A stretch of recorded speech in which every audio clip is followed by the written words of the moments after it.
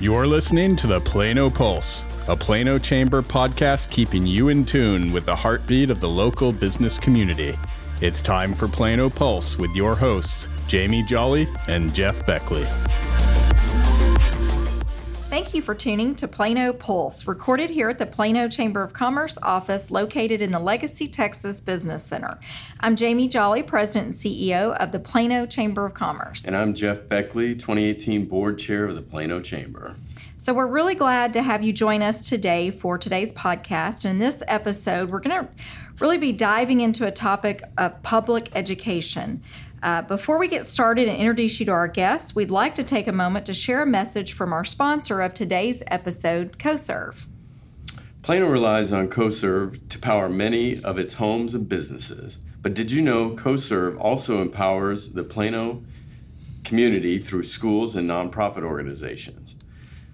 The CoServe Charitable Foundation funds grants for organizations like City House, Children's Advocacy Center of Collin County, and Plano ISD Education Foundation to help ensure Plano's bright future. Learn more at coserve.com/community. Thanks again to our friends at CoServe for sponsoring today's episode. As I mentioned earlier, we are going to discuss public education today, and we're very fortunate to be joined by an expert in the field, Garrett Landry. Garrett is the Senior Officer of Education Strategies at the Williams Family Foundation, based here in Dallas, Texas. The Williams Family Foundation founders, Todd and Abby Williams, are advocates for public education, and in 2012 founded Commit. Garrett, we're very happy to have you, and thank you for joining us today. Thank you so much for having me.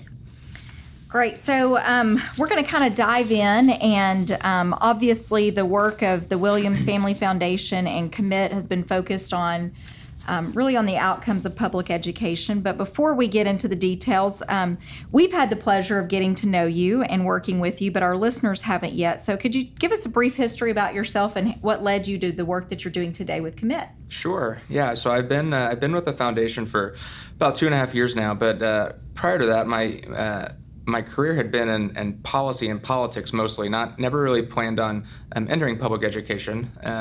So I had run campaigns. I worked in D.C. running the National Student Leadership Program for policy and politics, and then I, on the campaign cycle back here in Texas, was fortunate enough to meet a justice of the peace who's a judge here in Dallas County, and she hired me as her chief of staff. And we had a number of large dockets, but our largest docket was truancy. And this was back in 2011, when that was actually a criminal offense for kids not going to school. And we kept seeing the same types of kids over and over again in our court. They were non-English speaking parents. They were economically disadvantaged kids, and these were not bad kids. They were kids skipping a period here and there. And I didn't think that school systems were really asking enough of the right questions about why are these kids not going to school? Is it something with their curriculum, their teachers, the school system itself? And so I spent about 3 years in the court and then finally decided that I really wanted to get into the education policy sphere to really just get an understanding of what are these big systems look like. Because our school systems here in Texas they're quite large. There's over 1,000 school districts. You look at a district like Dallas that has 20,000 employees. There's massive systems.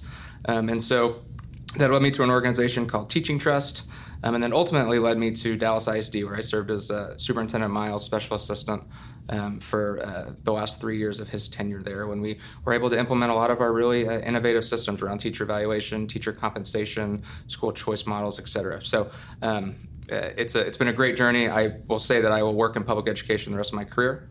It's where my passion is, and I'm excited to talk more about it. Oh, that's great. That's great. So you mentioned getting involved here locally in the Dallas ISD. How does Texas compare to the nation, and specifically, how do the school districts here in our area in North Texas compare to Texas and the nation overall? Sure. Well, first of all, looking just at scale, Texas educates 1 out of 10 kids in this country. And when you look at North Texas educates about 1 out of 10 kids in Texas. So what happens in North Texas is tremendously important for really the state and the country as a whole.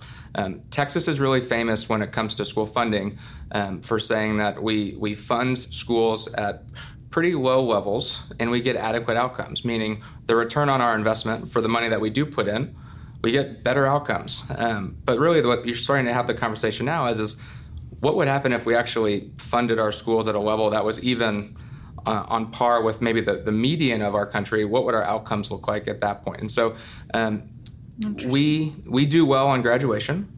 We're one of the leading states in the country on graduation, and we can talk later about why that is and if that's really a metric we should be focused on. But if you look at like the nation's report card, which tracks states and urban districts over time, we have consistently been losing ground on 4th and 8th grade reading and math relative to our peers. And so it's certainly something that we need to address, and there are all reasons for that, very specific reasons. Well, I think a lot of folks like to think of the funding as kind of the leading edge to improving education, and clearly, some of the information that you've shared with us indicates that Texas may be on the lower end of that spectrum. But beyond that, I mean, what states are doing public education well, and what can we in Texas, and specifically here in North Texas, learn from those other states? Yeah, I mean, so if you look at the top state across the board is Massachusetts in every content and every grade level. And they fund, their per pupil funding is about twice as much as we fund our students here in Texas. Now, that's not saying that Texas needs to go ahead and double its per pupil funding. That's not realistic in terms of our legislature. But there are certain states that focus on their accountability systems differently, that really focus on outcomes and drive their systems towards the outcomes that we want. So when we talk about graduation rates, Texas prioritizes high school graduation. We don't even have to pass end of course exams to get your diploma anymore. You can go through what's called graduation committees, and that's something that passed almost unanimously through our legislature because we really wanted to drive up that college graduation number. But at the same time, if you look at those same kids and you look at how many of them got a college-ready score on their ACT or SAT, only about 16% of them are getting college readiness scores on their ACTs and SATs, which is largely what colleges and universities use for admittance. So really high graduation, really low college readiness, that's a big gap in our system. Sure. I would be fine with graduation rates coming down if we could get college readiness rates to come up, right? Because I want that piece of paper to mean something to kids when they go get into the workforce and get into looking at their jobs. I think a Georgetown study from 2008, or a Georgetown study came out last year, said since 2008, 99% of new jobs require some sort of post-secondary certificate. So that's either a 2-year, a 4-year, or a certified credential for a trade industry. If our kids aren't getting those, it's going to be really hard for them to be successful in their careers. Interesting. Well, and I think one of the things I like about the Commit partnership is you really focus on a lot of data, and some of that data looks at the metrics that reveal where are the deficiencies in public education in North Texas. And so if you can, talk a little bit about what those metrics are that we should be looking at, but also for our listeners, what is Commit's website, just so they want to look at that and see some of the information, some of the initiatives that they're working on? Sure. So the Commit Partnership it's a collective impact organization. It's one of the largest education collective impacts in the country. We have over 200 partners. And like you said, we work with data. We look at data. We're really lucky to be, Texas is a very data-rich state. We collect a whole lot of data. It's just very hard to find it and to be able to synthesize it into something that's usable, right? So we take all of the aggregate data, and then we try to highlight bright spots around our region, around the state on what is working, what is not working, and then, in both of those cases, are there specific reasons why? Are there initiatives? Are there programs, et cetera? So, because we track kids all the way from birth, age 0, all the way through 22, which is through post-secondary graduation. And so the website for Commit is commit2dallas.org. And you can see we have dashboards available, and we really try to make it as easy as possible for community members, parents, educators to access the data, to see what the trends look like for their schools or their kids, just to try to paint the bigger picture, because knowledge is power in this, to the sense that a lot of folks, even parents, don't really know how their whole campus is doing relative to, say, other campuses at like levels of poverty. So we try to look at data across a whole spectrum of different issues. You asked about the metrics and where are some of the deficiencies in the system. And I think when you look at Texas, I think it surprises people to realize that 60% of our students are economically disadvantaged in this state. Mm-hmm. We're a majority Latino state.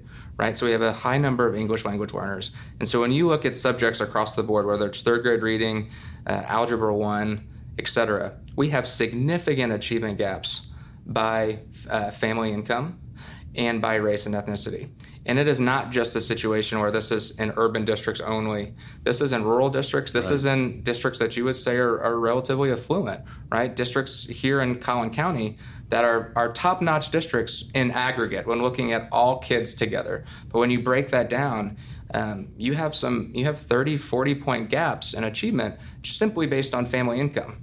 Right, and so when we look at our system and we look about school finance and where are we incentivizing and what are we going to put into the system, we have to do better with our low-income students, and because if we don't, our affluent students can do great all the time, and they'll continue to do well. That's not going to move us as a state if we don't get our low-income students to be more proficient.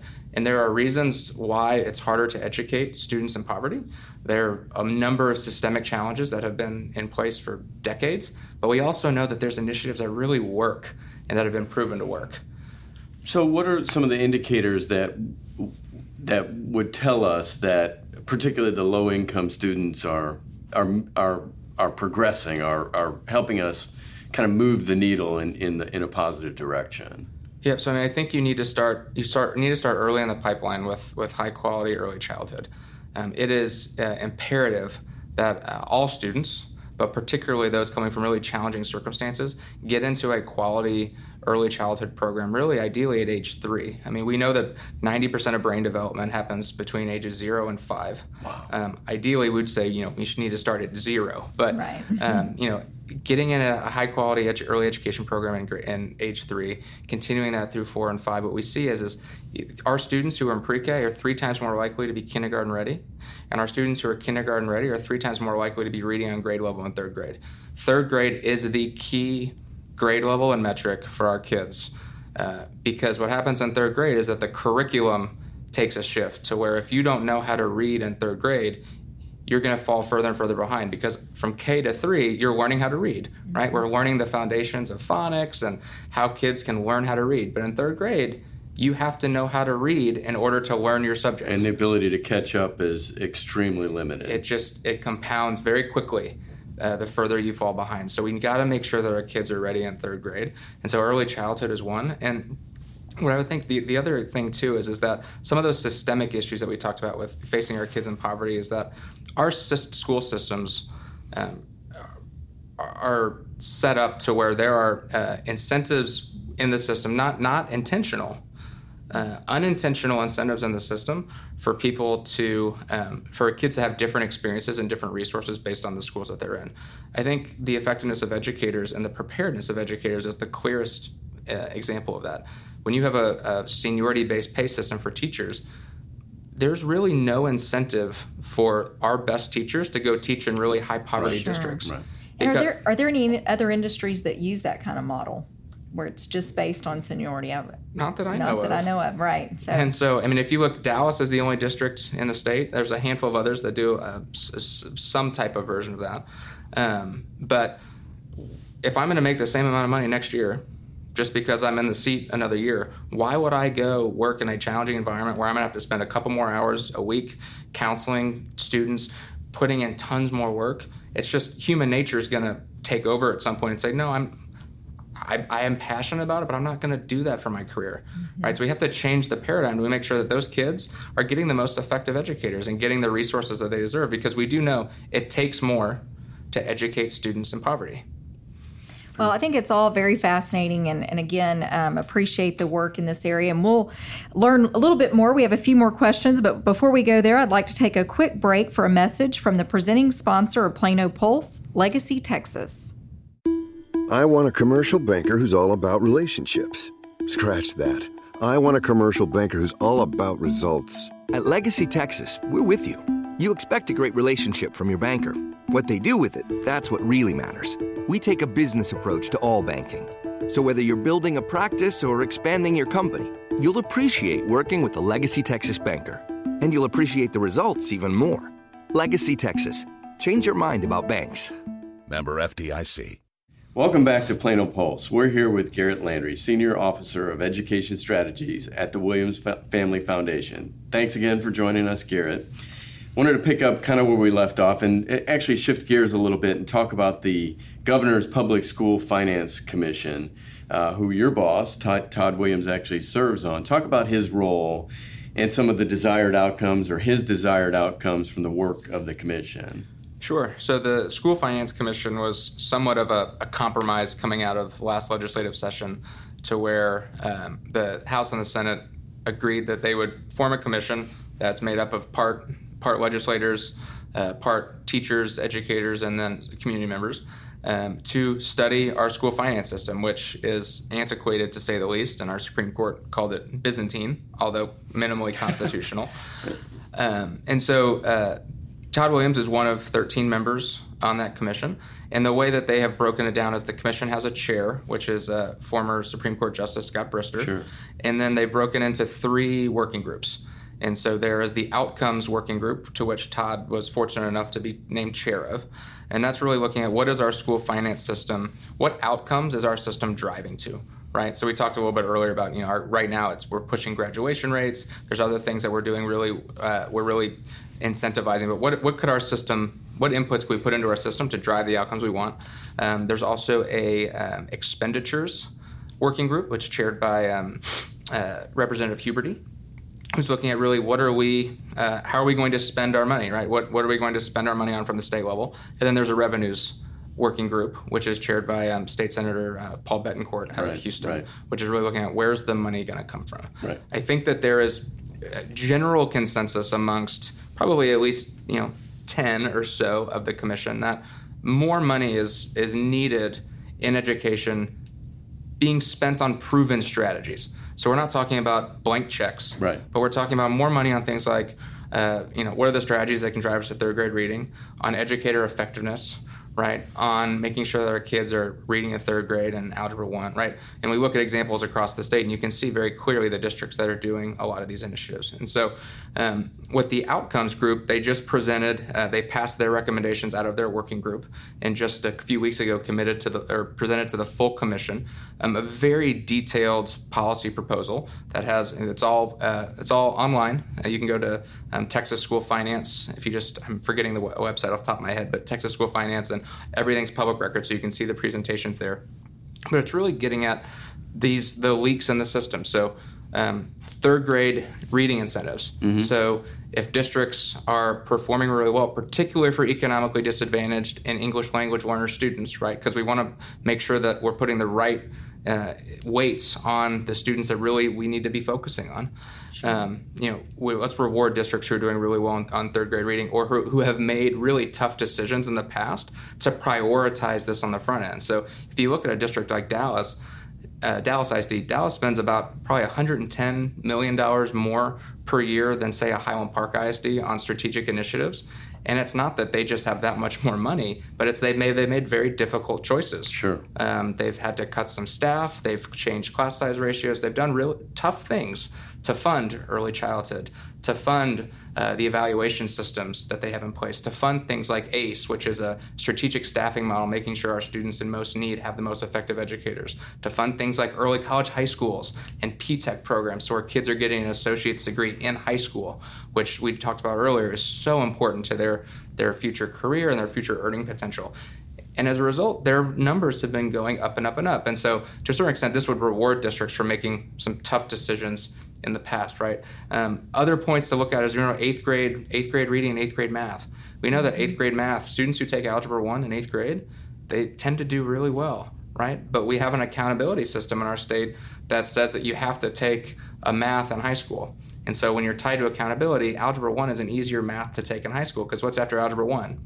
Pre-calculus, right? Yep. That's a far harder subject to take. Yeah. And if you're tied to accountability, so the point is our systems right now are pushing districts into making choices that might not be in the best interest of students. So the Outcomes Group took a holistic view of a whole bunch of things, and then obviously we could spend hours just on these recommendations, but it's saying what can the system drive, and what do we want as Texans our system to output.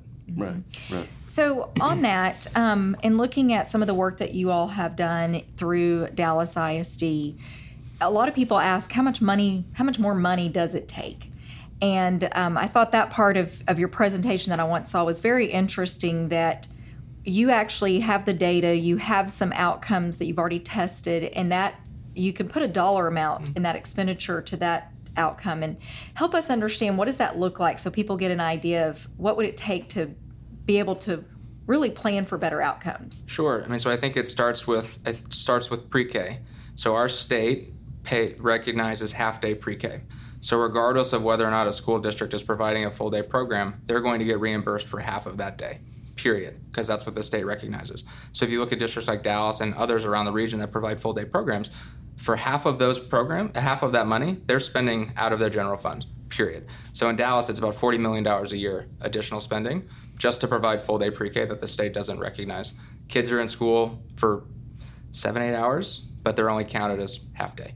And so then you look at programs like, if you look at the Accelerating Campus Excellence Program, ACE, which has had tremendous success. You've seen upwards of 70-point gains in just 3 years in students who are 99% economically disadvantaged.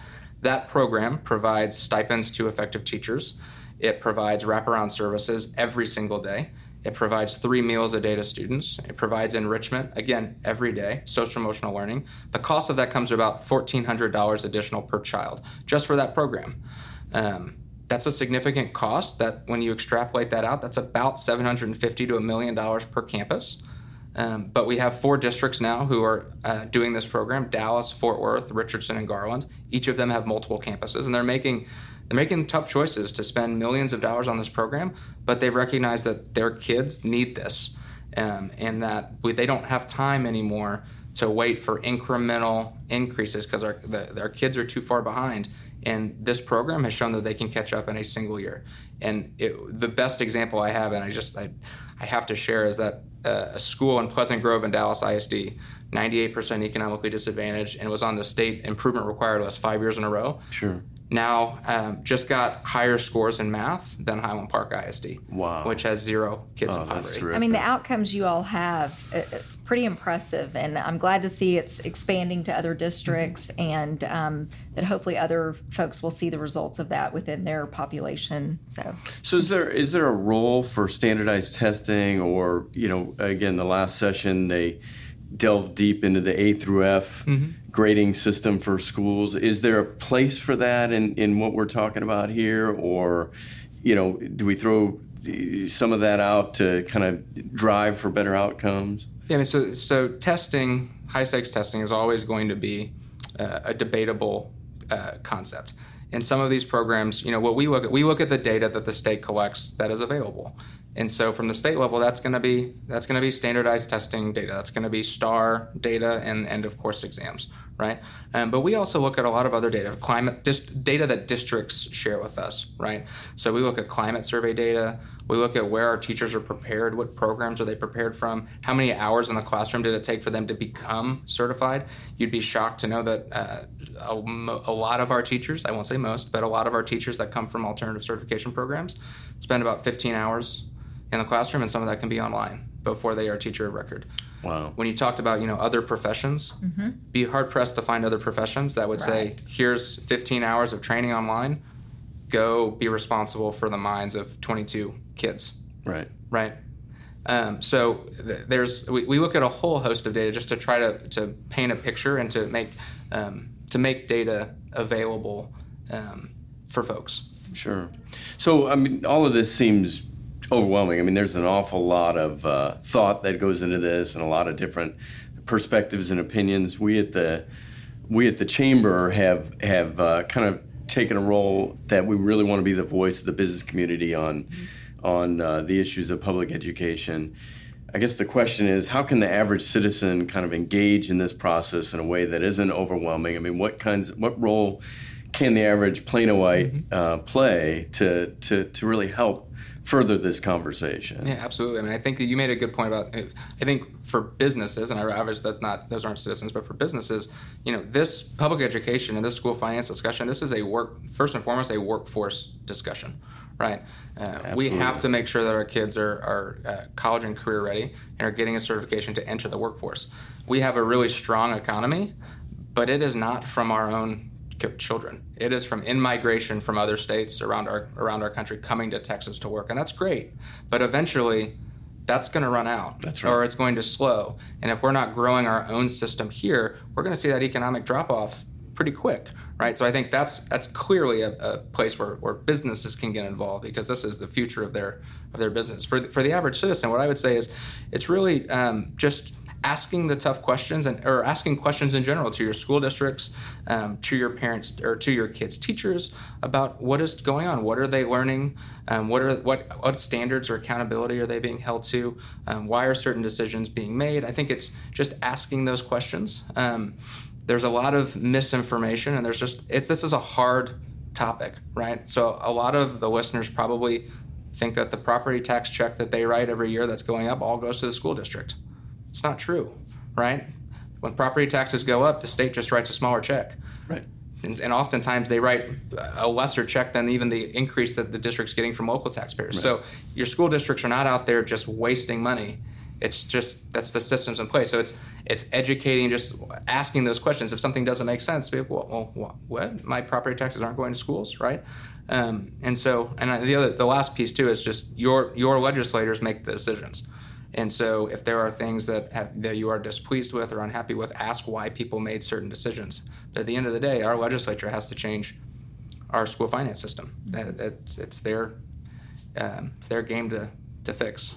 And I would say school finance is obviously very much on our radar and a discussion that we have on a regular basis. And it's a very in-depth issue. And like you said, I think that's a great point for citizens to really understand where that tax dollar is going, and not assume that just because their statement says Plano ISD that all the money is going to Plano ISD. Well, and it's one thing to kind of throw your arms up and say, well, my property taxes went up again, grab the pitchfork, let's go run down to City Hall or down to PISD and claim foul. But obviously these issues are interconnected. And Garrett, you obviously have a passion for this, and we really appreciate you bringing that passion here to talk with us today, and have enjoyed talking about, at least superficially, about the issues that we have in our public education system. So thank you very much for your time. Thank you all for the opportunity. I enjoyed it. Yes. And also just want to say a big thank you to Legacy Texas, our presenting sponsor of Plano Pulse. The support of our sponsors is critical to this podcast. If you would like to join Legacy Texas as a sponsor, please get in touch with us at the Chamber for additional details and availability. Thank you for tuning in to this episode of Plano Pulse. Please let us know what you think, share with your friends and colleagues, and be sure to join us for the next episode. Thank you.